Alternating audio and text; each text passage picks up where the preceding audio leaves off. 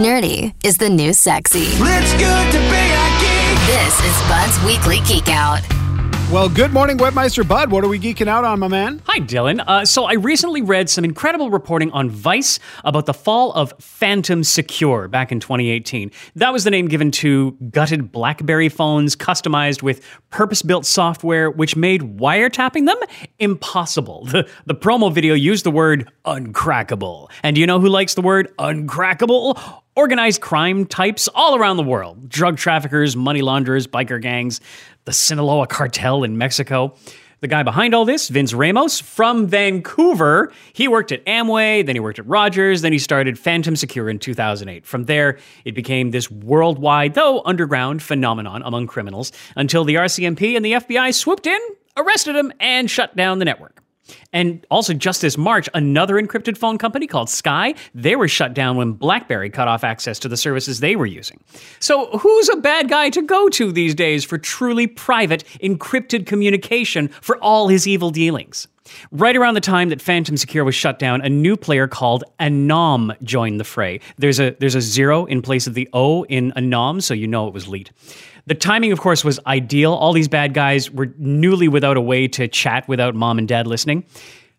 Only Anom was a product of the FBI, developed by one of the sources in the Phantom Secure case, who'd also previously sold phones for Sky as well.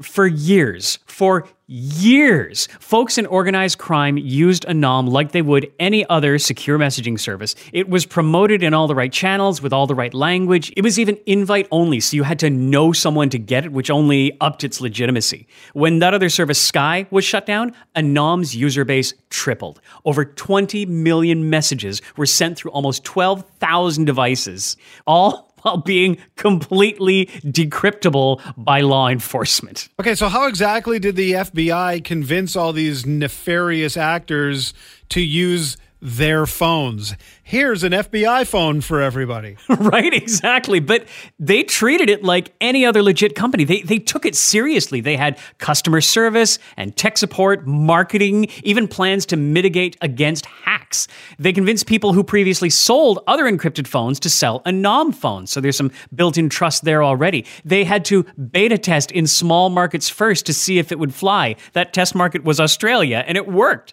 They had to make this phone popular in the criminal underworld without having it tip and go mainstream, lest members of the general public get a hold of them. And they had to do it all while staying within the bounds of the law and building case after case from the information in these messages. I love that they had customer service. I would love to hear those calls from all of these criminal types. And then, of course, once it got revealed that it was the FBI, I'm sure the call center got flooded with like, hey, my encrypted phone apparently is run by the FBI. I'd like to file a complaint, please. Right, exactly. Because this all came to a head last Tuesday when search warrants were executed simultaneously all around the world, and over 800 people were arrested in 16 countries for their alleged crimes. Almost 40 tons of drugs were seized, 250 guns, 55 luxury cars, and more than 148 million United States dollars in various currencies and cryptocurrencies. They're also charging the people who thought they were working for Anom, including distributors, tech support, those who set up subscriptions, remotely wiped the phones, and made some of the hardware modifications like removing the mic and camera functionality.